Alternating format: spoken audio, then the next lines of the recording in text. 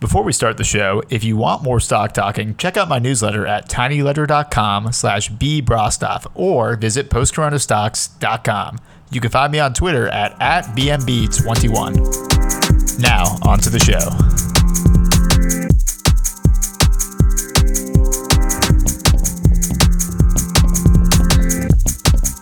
Welcome to Stock Talking, an exploration of financial markets in the context of the post-corona world. COVID-19 has changed the way we value equity, debt, and business as a whole. My goal is to find great companies who can thrive in the new normal. I can't wait to get started. All right, welcome to another episode of Stock Talking. It is President's Day, February 15th. On Friday, SPY closed at 392.64. I think this is just around the all-time highs. And when we make all-time highs, we have no choice but to bring the impervious to go over everything that's happening in the market. Sean, welcome to the show. Oh, markets are closed today. Don't know what to do. I guess we could do a little market LARPing instead and pretend. But how are you enjoying your day off here in honor of the dead white presidents? It's been good. I got a workout in, peeked at the email. I'm a big Inbox Zero guy, so I did use today to get to Inbox Zero on the personal and the work email. And prepared for this podcast with you. So did kind of check my portfolio a bit, reviewed some earnings calls.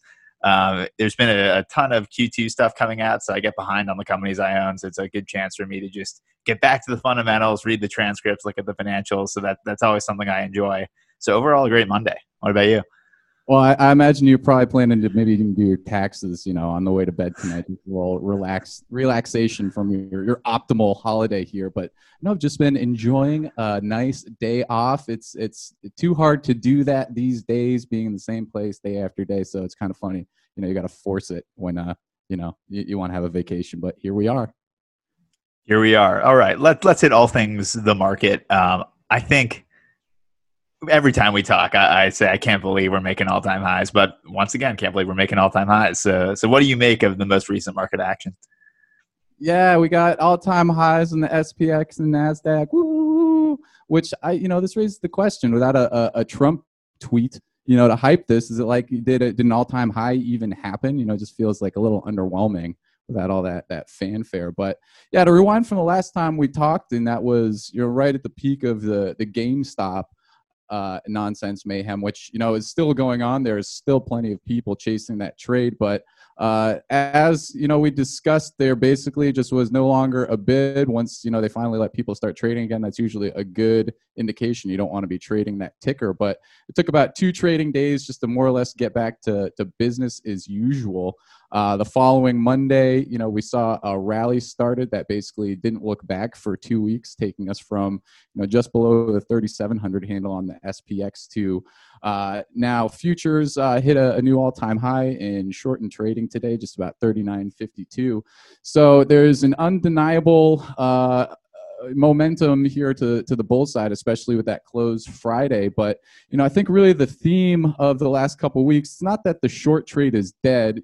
Granted that all of the hedge funds have wisely gotten the heck out of the way there and have largely reduced their short positions and actually degrossed quite a bit. But really the last couple of weeks I think could be described as more or less a rolling bubble. So even though the GameStop trade died, that momentum and sort of retail frenzy just moved on to Bitcoin. And it's kind of amazing. It only took 1 or 2 days before Twitter just became people tweeting the price of Bitcoin nonstop again. So it's good to have that back. And we also saw, weed stocks getting pumped. We saw microcap biotech getting pumped. Just basically anything, with a single digit price tag, even better if it's less than $1, pretty low float, low cap. Just see an insane amount of volume now that the internet has become sentient and realized its power. But, the interesting thing, even though we are at all-time highs, sort of the market bellwethers, real tech leaders like Apple, Facebook, and Tesla have not even come close to making an all-time high in the last couple of weeks and have been, fading pretty strongly. So heading into OPEX week for February, obviously all signs at the end of the last week with that bullish close, and really all of the week's gains just came in that last hour on Friday. I think there's a lot to indicate that, we still have a true blow off top coming up. But with this being OPEX week, I definitely think that there's a few potential roadblocks, as we'll get to in a bit here, starting with VIX and volatility. But other than just sort of trading some of the same stocks, CrowdStrike hitting a new all-time high last week. If it ain't broke, don't fix it. So, we'll be looking for continued moves going into next week. But, that having been said, I'm interested to know what was lighting up your tape in the last week, Ben. Yeah, so I guess since we last talked, I really thought the low-quality company surge, which I assumed was caused by Wall Street Bets, was a flash-in-the-pan type thing. But it appears to be kind of a sustained rally in what I would call low-quality businesses. And I own a couple of them, so I'm not complaining. But, the subject of my last stock talking letter, which everybody can check out on postcoronastocks.com, was that I'm trying to sell into this rally if I own stuff that I think hasn't really had a business rise that has justified the stock price rise. Chef is my big example here. This is a company that I think was priced to bankruptcy very early in the pandemic, when it was an $8 stock, had the liquidity to survive. Now it's trading back up to close to what 2019 levels were. It's posting nowhere close to the EBITDA revenue. It's still down 30% plus on a revenue basis, and margins have actually shrunk. I think Chef is like a good example of what's happening with a lot of small caps. So like another one is Dave & Buster's, which issued Chapter 11 guidance a couple quarters ago and is now trading went from a $4 stock to close to a $40 stock. Obviously there's more bubblicious stuff like Riot Blockchain is one of my favorite, $2 stock to God knows how much, but nobody really knows its business model or its unit economics. Remember, it doesn't have call transcripts. It's very unclear what their economics are. So a lot of money is going into businesses where their unit economics are opaque or unsustainable, or aren't back to 2019 levels, but the price action, the stock has went beyond where it was when the business was much more certain and much more high quality. I encourage everybody to check out Eddie Ethelbein's last letter. So he's a portfolio manager. He manages an ETF, ticker symbol CWS. But I very much align with his views in terms of how he views fundamentals and thinks about the market. But he talks about this Fidelity's quality factor ETF, so ticker symbol FQAL. This basically is an index of businesses that have high financial quality. So you can think of this as like low leverage, good top line growth, good bottom line growth, good margin growth. Distributing cash back to shareholders, things that you would want as a fundamental investor. This thing has gotten crushed compared to how the market has done since the pandemic. So it's very interesting that like the highest quality businesses are underperforming, and I'm sure you could find any metrics that support the fact that low quality businesses are doing better than high quality businesses. Obviously, just by definition, this isn't sustainable. Like, if you are a company that does not increase the top line and the bottom line and return cash back to shareholders, eventually people are going to get out. You can defy gravity for a couple of years. I very much buy into the Buffett and Munger thing that like you could pick 100 companies that you knew were frauds. You'd still get slaughtered if you tried to short them because there's no way to time them correctly. That whole Keynes thing about the market will remain irrational longer than you can stay solvent. Like all that said, I'm reallocating my portfolio to own things that I think will do well the next couple of years and have improved during COVID and look like a better business than they did in 2019 as opposed to a worse one. Yelp was a good case study for me. I think they've changed their entire kind of cost structure such that they are more aligned towards self-serve, have a smaller sales force, and are shifting into home and local. They're still big in restaurants, but they'll benefit from the recovery of restaurants. But overall, I think COVID helped them. They have a bigger self-serve business. EBITDA margins are 26% for the last quarter. They were 19 and 20 pre-COVID. Home and local services has grown a ton. So, and they're guiding ultimately to buy back stock, to have top line revenue. I think it was at 1.1 billion, which is where they were in 2019. So I think the business has improved and the stock price is less than it used to be. So it's a very simple calculus on my end of, well, if I think the underlying business is better than it was prior to COVID, I'm going to buy. If I think it's worse and the headwinds are high, I'm going to sell. And just to touch on one more point, I think COVID's created a ton of shortages. And we've talked about this on the podcast. So there's all this supply chain disruption. And some of the things that are benefiting, I'll just name a few. Shipping containers, chemicals, chips. So like you think of NVIDIA and AMD, gaming applications or AI, GPU type applications.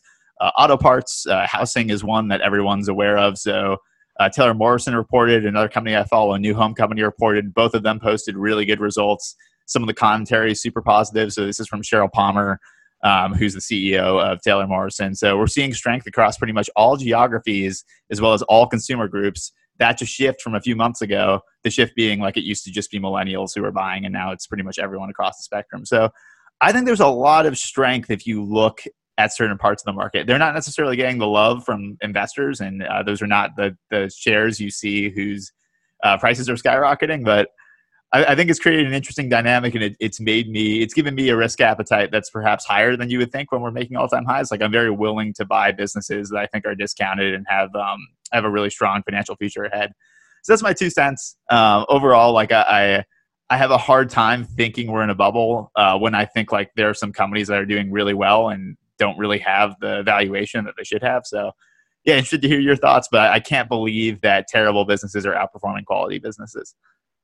Well, you should start believing in something. These businesses are the tooth fairy here that, you got to believe in them if you want a buck under your pillow, because obviously there is no fundamental reason why any of those stocks are moving up. And I think it would be hard to base any of that price action on any materially significant, business fact there. And again, it's all purely due to the stock having the right conditions to be pumped and then summarily dumped. So even though the market can remain irrational longer than you can remain solvent, if you're someone that's chasing after a lot of these plays, Dogecoin, or any number of small cap stocks, do realize that the window for that profitability is sort of very short and probably going to come a lot sooner than you realize, especially if you're jumping in sort of at the top of a move. And especially if something's made it to mainstream news, let alone CNBC, there's a good chance the trade is dead for you. So it's almost better to try and find a few plays in sort of this underloved but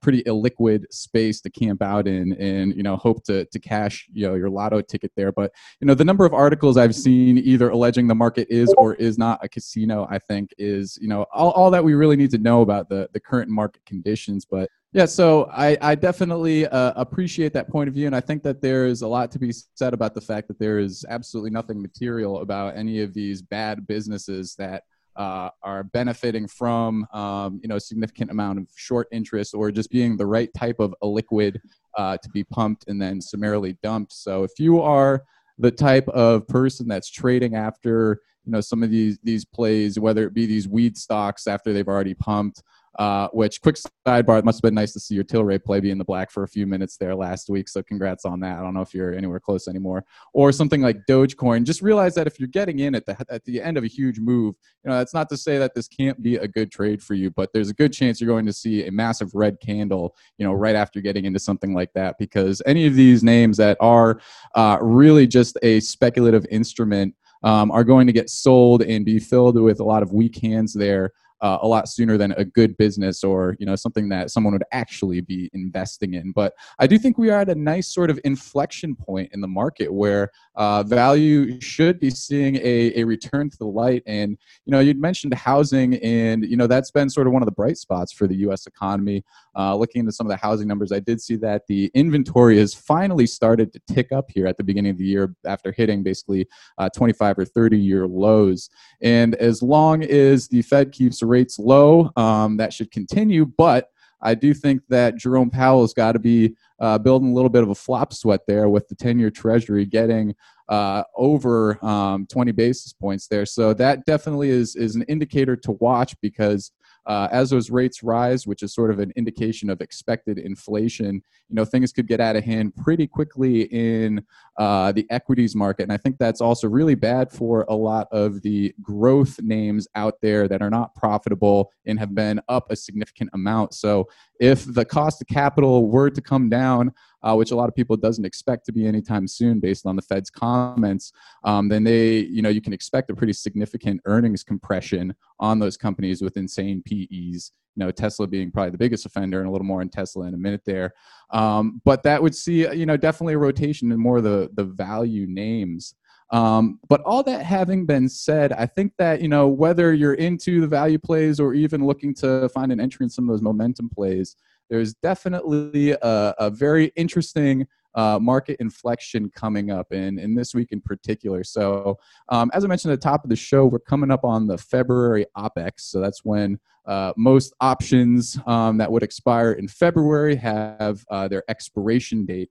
And with a lot of the market being driven mostly by options activity and a high amount of gamma exposure and all of the gamma squeezes we've been talking about, where out of the money call buying just pushes up pricing, even with pretty weak underlying buying or even dark pool selling. When we come up to an OPEX, and it means that most of those contracts are expiring, either they get rolled forward, as they kind of have been for the last however many months, or they get closed out. And all of the underlying that the person who wrote those calls were holding to hedge that position gets sold.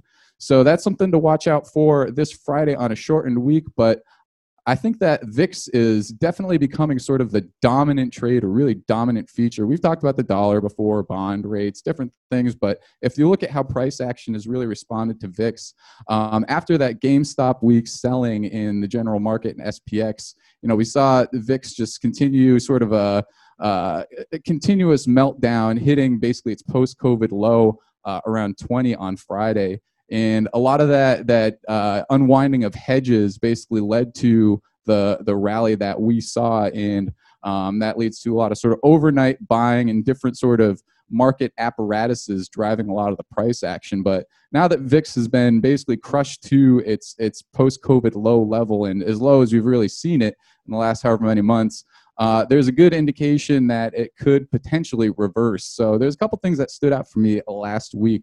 One, VIX futures net short positions are basically at the highest they've been since pre-COVID and back to pre-COVID levels. So if you're looking for a short squeeze in a market where actually the overall short interest is quite low, except for a few names, and those names have seen a massive pullback in short interest, the VIX is one, as well as the dollar, which still has some pretty significant short interest, and short volatility has been basically a go-to trade. And if you're not familiar with what VIX or volatility is, it's basically just a measure of how wide of a spectrum, I guess, the price could move over a certain period of time. I'm no VIX guru, and it can be sort of black magic getting into the VIX complex, but this is important for options because that volatility really affects the option pricing. So when volatility is low, option premiums are cheap, and there's a better chance for an asymmetrical return on either a call option, typically, or even a put option. But when VIX is way up, those premiums go way, way, way up. So when we return back to that GameStop week, we saw the VIX just basically shoot up on pretty moderate selling, which is kind of surprising. If you wanted to buy a put option on Friday afternoon, that would have cost you basically 3 times as much as it did on Wednesday before that sell-off happened. So this is significant because we saw quite a bit of call option activity and new open interest on UVXY and VIX calls last week, as well as record inflows over the last 7 days. And so this is pretty significant because usually when you see that type of volume coming into at least an equity, you would expect there to be some price action and with the short, potentially a short squeeze. But the VIX and UVXY are ETPs as opposed to ETFs, meaning they really track VIX futures. So there's a question about, would all of this volume and inflow really be able to affect the price? Well, I think that we have our proof from 2 weeks ago when we last saw some selling, and this is from a report from Morgan Stanley trying to sort of detail what the retail inflow to VIX products could have. On that Friday, we saw the VIX rise by over 14 points, which is far more than what the VIX's typical beta to SPX would suggest, since the SPX fell just 2.67%. So the implied move on VIX was roughly 4 points. So we got 10 points more than expected there. So if there were to be any type of additional volatility this week or continued bid for VIX, we could see the VIX just shoot up, and that has a secondary effect of basically potentially taking down the market. And to see an example of how this phenomenon can play out, look no further than Volmageddon, which was an event back on February 5th in 2018. Back then, there was an inverse VIX ETF that was quite popular. So basically goes up when VIX goes down. But that basically became very illiquid very quick and ended up resulting in a spiked VIX, which caused a single largest day sell-off in the SPX since 2011.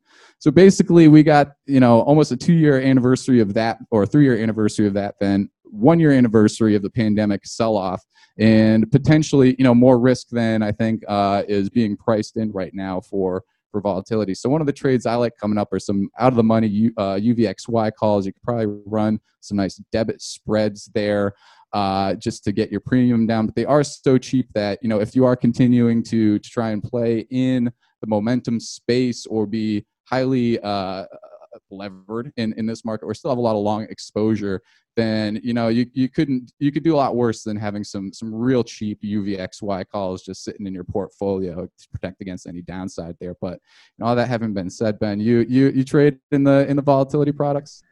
No, I stay far away from that. I mean, I actually do have a vol question that's a great transition into another topic I know you wanted to talk about. So sounds like VIX is pretty low right now, but there are signs that we could see a spike. However, in the oil market, I actually am reading that it already is high. So this is from a Bloomberg article on Intercontinental Exchange WTI call trading. So I quote, trading of West Texas Intermediate call options used to place bullish bets surged to a record on the ICE on Friday. Oh, the CME Group's more actively traded benchmark contract also jumped. So a ton of trading in West Texas Intermediate futures. Energy has been a sector I've been loving on this podcast for a very long time, and it has underperformed. I still hold out hope that could change, but I know you have some thoughts on this, and we may actually be aligned on a fundamental and technical basis for the first time. Oh, baby, are we? We've talked about oil before, and I think energy is a play that's flying under the radar, especially with crude oil closing above $60 for the first time in a long time. Basically, the first time it's been there since the whole COVID pandemic and the whole just collapsing of oil prices last May. And so yet again, we find ourselves with another heavily shorted industry, especially with short interest coming way down and hedge funds seeing sort of the writing on the wall of being naked short and not really protecting their tail risk there. But an article that I want to point it out, coming from Zero Hedge, great purveyors of factual and unbiased knowledge, titled JP Morgan predicts the biggest short squeeze yet begins next month. So this is talking specifically about how large funds have been adding energy exposure.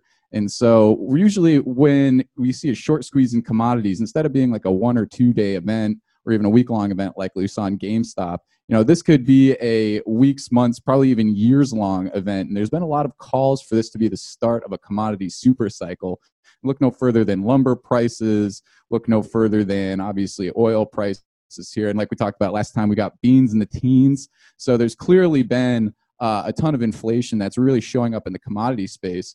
But with the price action in oil potentially being a little overbought, we're at a point where we could definitely see the overall consensus position here move from being overly bearish to very bullish. So all we would need to see basically in March is continued holding of this price really, but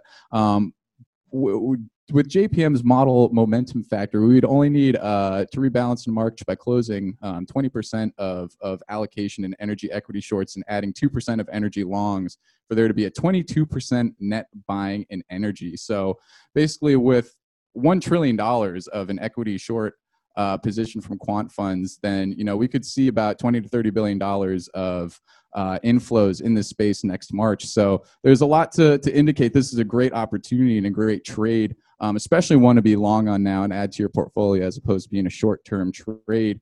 You can get exposure there with XLE and then obviously the big oil names, ExxonMobil, Chevron, Occidental Petroleum. But one thing that stood out this last week, basically if you were short any mid-continent nat gas supplier, you were basically put out of business overnight, as we saw an incredible nat gas squeeze on Wednesday being driven by some very low temperatures and cold forecasts coming out. So with much of the country basically experiencing polar vortex and being unseasonably cold, we have another driver here. And as we've talked about in the past, production in the oil space has been reduced significantly as a result of COVID. So the likelihood that comes online anytime soon is very unlikely. So we could be definitely looking at a great bull run moving forward. And again, it's a little overbought in this space, so I might look to start really adding a big position the end of the month or the beginning of March. But I know you're just chomping at the bit to get yourself some more energy in oil. So Ben, you got any plays in that space that you'd like to highlight?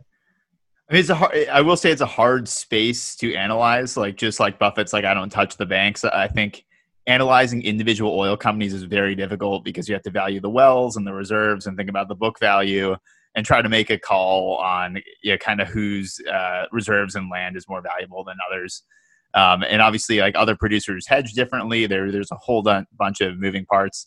I like your XLE recommendation. I would also recommend IXC, which is the iShares Global Energy ETF. Has a nice dividend yield that I think will grow over time as well.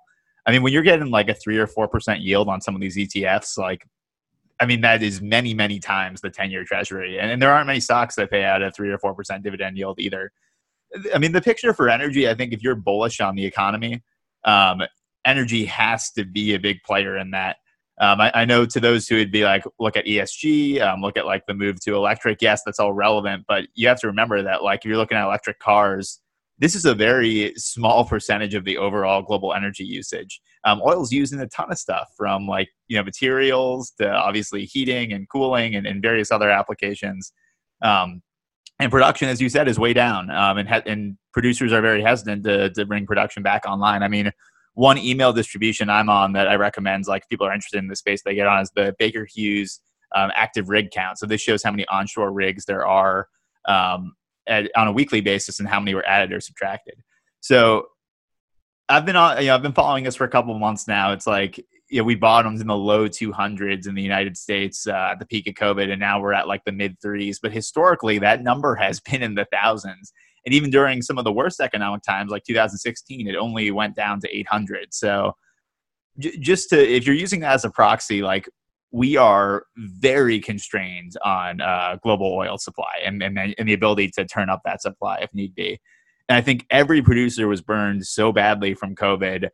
They're going to be very, very careful going forward. So I think you have, as to your point, you have the technicals at your back and kind of the short position that could lead to a short squeeze.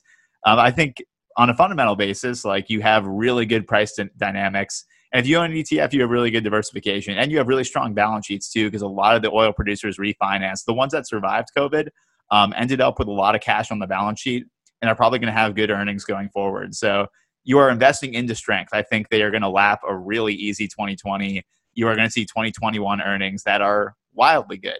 I mean, remember, you're going to lap a quarter where oil prices were negative. So I would not be surprised as an investor to see some companies reporting massive high 20s, 30s, 40% increase on the top line. Margins should be better because prices are better. So overall, feeling real good about energy. I think that's a great trade for anyone who wants to move into an ETF. Or I'm some of the individual names I'm sure you could play well too. Yeah, and we talked in the past about how we expect demand to come back online with the reopening, and at this point, airline traffic is down. It doesn't look like we're going to really see a major surge anytime soon. We basically topped out in terms of recovery, but the truth of the matter is, I don't think that really even needs to happen at this point. Especially with the fiscal and monetary stimulus being out there, commodities are going to continue to surge. So I think there is a great opportunity for oil to still just benefit from the same sort of headwind as all commodities, with the added benefit of the lack of production. And while we're on the topic of energy, send another quick shout out to uranium, a very underappreciated energy source. And if we're talking about supply sort of limitations, uranium is something where there is basically no way that production could come back online to meet even a modest increase in demand. And so nuclear fuel or nuclear power plants are still the cleanest source of energy, despite the obvious risks there for, anyone that's seen Chernobyl.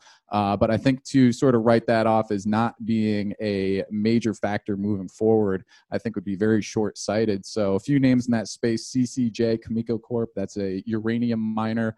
UUUU, a nice uranium ETF, also URNM.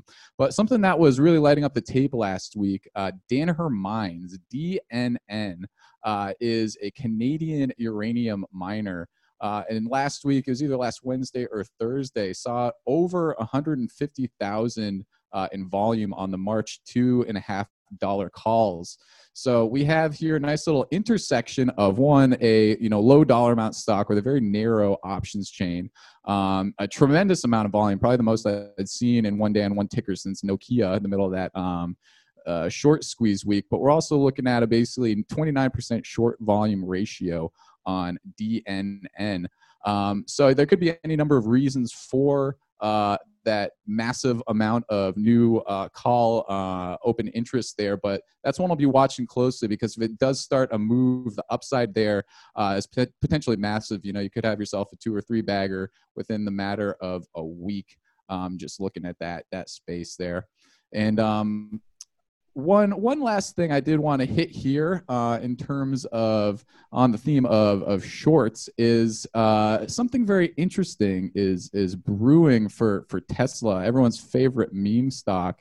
And Tesla had basically been sort of the poster boy for this gamma squeeze and being driven up by out of the money call buying and all sorts of theatrics from Elon Musk.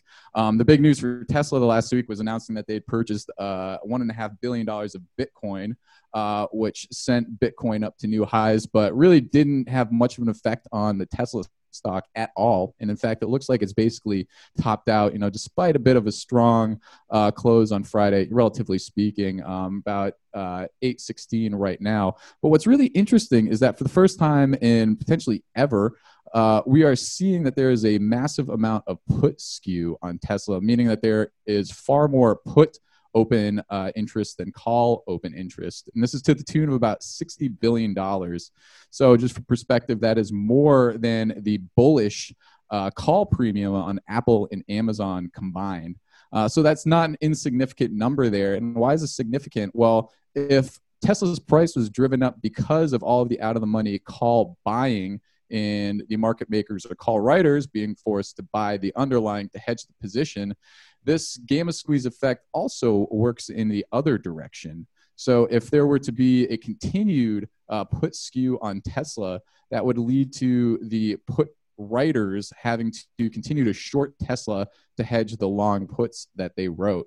So, there's been a lot of bears that are now dead and buried, and I'm sure Michael Burry is cheering this on here, but it may finally be the time to say, I think it's a good opportunity to short Tesla. And, it looks like the numbers are in your favor. You got to look for a great entry here. And I think Tesla will still be having bear hunting season before it starts its long, slow demise to reasonable pricing. But that's definitely one to look out for. So if there are still any Tesla shorts out there, hang in there, buddy. I think you still got a chance.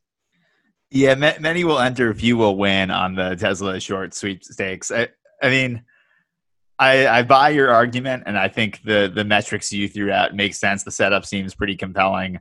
For me, I'm just throwing Elon Musk in the Tom Brady category. I will never bet against him. I think with shorting Tesla, this company announces something sensational like every week. The Bitcoin one, even though it's a token amount of the balance sheet, I still think that generated headlines. I just think they're so good at marketing the company. Elon and everyone who works there. It'd be very difficult to be short that company and hear like another Roadster or, another car announcement. So I agree the setup is correct. I just think there's so much uncertainty, and Elon his Twitter feed is so unpredictable. It's just a stay away for me. Yeah, and I mean, making some waves last week on the Joe Rogan podcast, but he seems more interested in pumping Dogecoin than he does running a successful company. And I will point out it's not an insignificant amount of Bitcoin. Obviously, $1.5 billion is a lot, but that's also roughly equal to their R&D spend for all of 2020. So it seems like they are more interested in trying to make money on Bitcoin than they are through cars. Because if there's one thing we've learned in Tesla's history, it's that they can't really make money selling cars. So they have to be a something else company if it's going to work there. And even if shorting Tesla is not your jam, I think you can definitely look at the ARK funds. With Cathie Wood being a major hero, and I will profess to being a major fan. Have been tipped off on many great plays, and obviously had a great podcast reviewing Cathie's ARK, discussing the activity, this being a very active ETF. But they're basically so exposed to Tesla and also so exposed to growth, and then also with basically 15 billion in inflows between January and February so far. There's a significant sort of risk faced by just having too much money there and continuing to go after a lot of these high growth names that I think could have sort of a potential blowback if we did see Tesla see a significant drawdown, or something like the rates actually ticking up for once, which would be a death knell to a lot of these unprofitable growth companies. So I still love the ARK funds and still totally am buying what Cathie's selling. But if you're looking to pile in at this point in either Tesla or ARK funds, let me just posit that I think you'll at least be able to get a nice discount sometime in the near future. So pick your spots. I'll big plus one then, and I'd say if you're in the market for discounts, there are a ton of companies with very positive tailwinds in good sectors that I think have fair valuations. And I am sad to say Tesla and the companies in the ARK ETF are not some of them. Yeah, and I did see a very interesting article this weekend about how ARK, particularly their genomics fund, owns more than 10% of 25 different companies. So they're basically running out of companies to buy, at least in the genomics space. And will pretty much be basically, a significant mover and shaker in multiple different sectors pretty soon. Probably just gobble up the entire market. So it will pretty much just be ARK funds and Tesla at some point going down this Yeah. road. I mean, I'm a big Cathie Wood fan too. I've read a lot of the white papers. Every time I've seen her interviewed, I think she has terrific things to say. My thing is, like, again, as you said, those ETFs are growing so large and they have to buy when there are inflows. It's going to be very difficult to have the same type of success she had earlier in 2020 and 2019. And in fact, going back 5 years. I mean, Berkshire is a really good example of, like, as Buffett had to manage more money, he just couldn't do the same things. And to his credit, he was wildly successful. But, his investing strategy certainly changed. And the things Berkshire can do today, it's like, you're going to have a pretty large market cap if they want to trade any of the float. So it limits your opportunities. I mean, I'm sure she can adapt, but this will not be your father's ARK, right? Or when we have kids, like, it won't be the same ARK as when they're trading it. Yeah, and I still totally believe there. I guess the thing is when you are basically trying to take on as much risk as you can, and that trade has been working, no doubt, post-COVID, and you are basically the hands down sort of winner amongst ETFs and funds. You can't really be finding any issue with that, but it's a trade that works till it doesn't. And as soon as it stops working, it could get pretty ugly considering the run up in a lot of these names. So, potentially a good time to look to take profits, as we've been saying the last couple of shows here. But I'm definitely a buyer if we do see a nice drawdown in that space. But I'm definitely looking for Tesla to show that it's continuing this ridiculous precipitous climb before making that plunge. But all that having been said, should we hit a few picks for the week ahead? Yeah, that's what you got on your radar this week. What are you going to trade? So just to run down real quick, it could sound a little bearish warning about VIX, but I do love getting some UVXY calls. I have a number of call debit spreads out in March, the $11, $12 strikes there. So I'll look to continue accumulating that as the week moves on. If we do see VIX just sort of bottom or languishing before an eventual bounce, because I think it's a matter of time till we see at least a moderate movement. Again, as I explained before, it wouldn't even take that much market weakness to send VIX and UVXY skyrocketing. So I think it's good to be camped out, with a call debit spread. You don't need a huge move. You just need to sort of have the price move through your strikes there, and then can close at sort of max profit. So with VIX being very low, and also, I should add on Friday, the volatility of VIX shot up despite the price of VIX going down. So there is actually VVIX, something that charts the volatility of VIX, which is pretty meta. So that's kind of cool. But that's indicating that, there is a lot of potential for that price action to get wild. But otherwise, in more sort of straightforward plays, I like the GDX and gold miners this week. We have a number of miners reporting with Newmont, KGC all reporting this week. And obviously gold prices being elevated, we would expect good earnings, even though they've been sort of consolidating or in sort of a downward flag type formation since those highs this summer. But I also do want to point out, yet again, our friend of the podcast, CrowdStrike, had a nice week last week, printing a new all-time high on Friday. So closing above the previous all-time high, that definitely opens the door for another move up. So, I'd be targeting upside around 255 on that guy if we see continued strength in the market. And another play in sort of the stay-at-home space, DocuSign, had a strong close Friday. It's been basically basing in this range, sort of between 220 and 250 since September. So a break over about 265, and we could see it heading up to its previous all-time high, 290, pretty soon. And so CrowdStrike and DocuSign, as well as Net, which sad to see that sell-off on earnings last week, as well as a number of those players in the cloud space sort of moved together. So if one is doing well, find a laggard, and they're probably bound to catch up. And then one chart that I'd like to sort of highlight here, Zoom Info. I don't know if there's an actual business catalyst here, but since its IPO and shooting up to over $64, it's been sort of in this inverse head and shoulders position. So the way it closed on Friday, just about cracking its post-IPO highs here, I think there is a lot of potential for a move up to that $64 range in the days following its IPO, and definitely a lot of upside from where we are today, a lot of accumulation, a lot of hammers out there on the chart.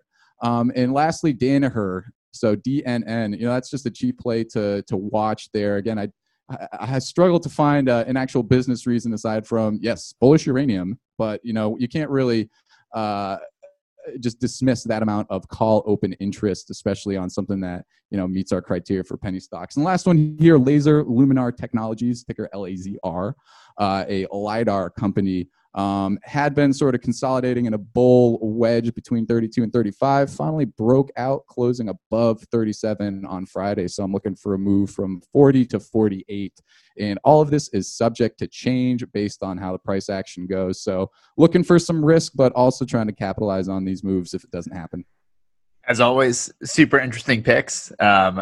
I will trade IXC and XLE with conviction. Going to add those to my long-term holdings. I think the uranium stuff is interesting too. So interested to find out more about that space and see if I want to own some of those names long-term. As always, buddy, terrific thoughts. Always love having you on the show. So happy trading. I love having you on the show. It's an honor. All right. Happy trading.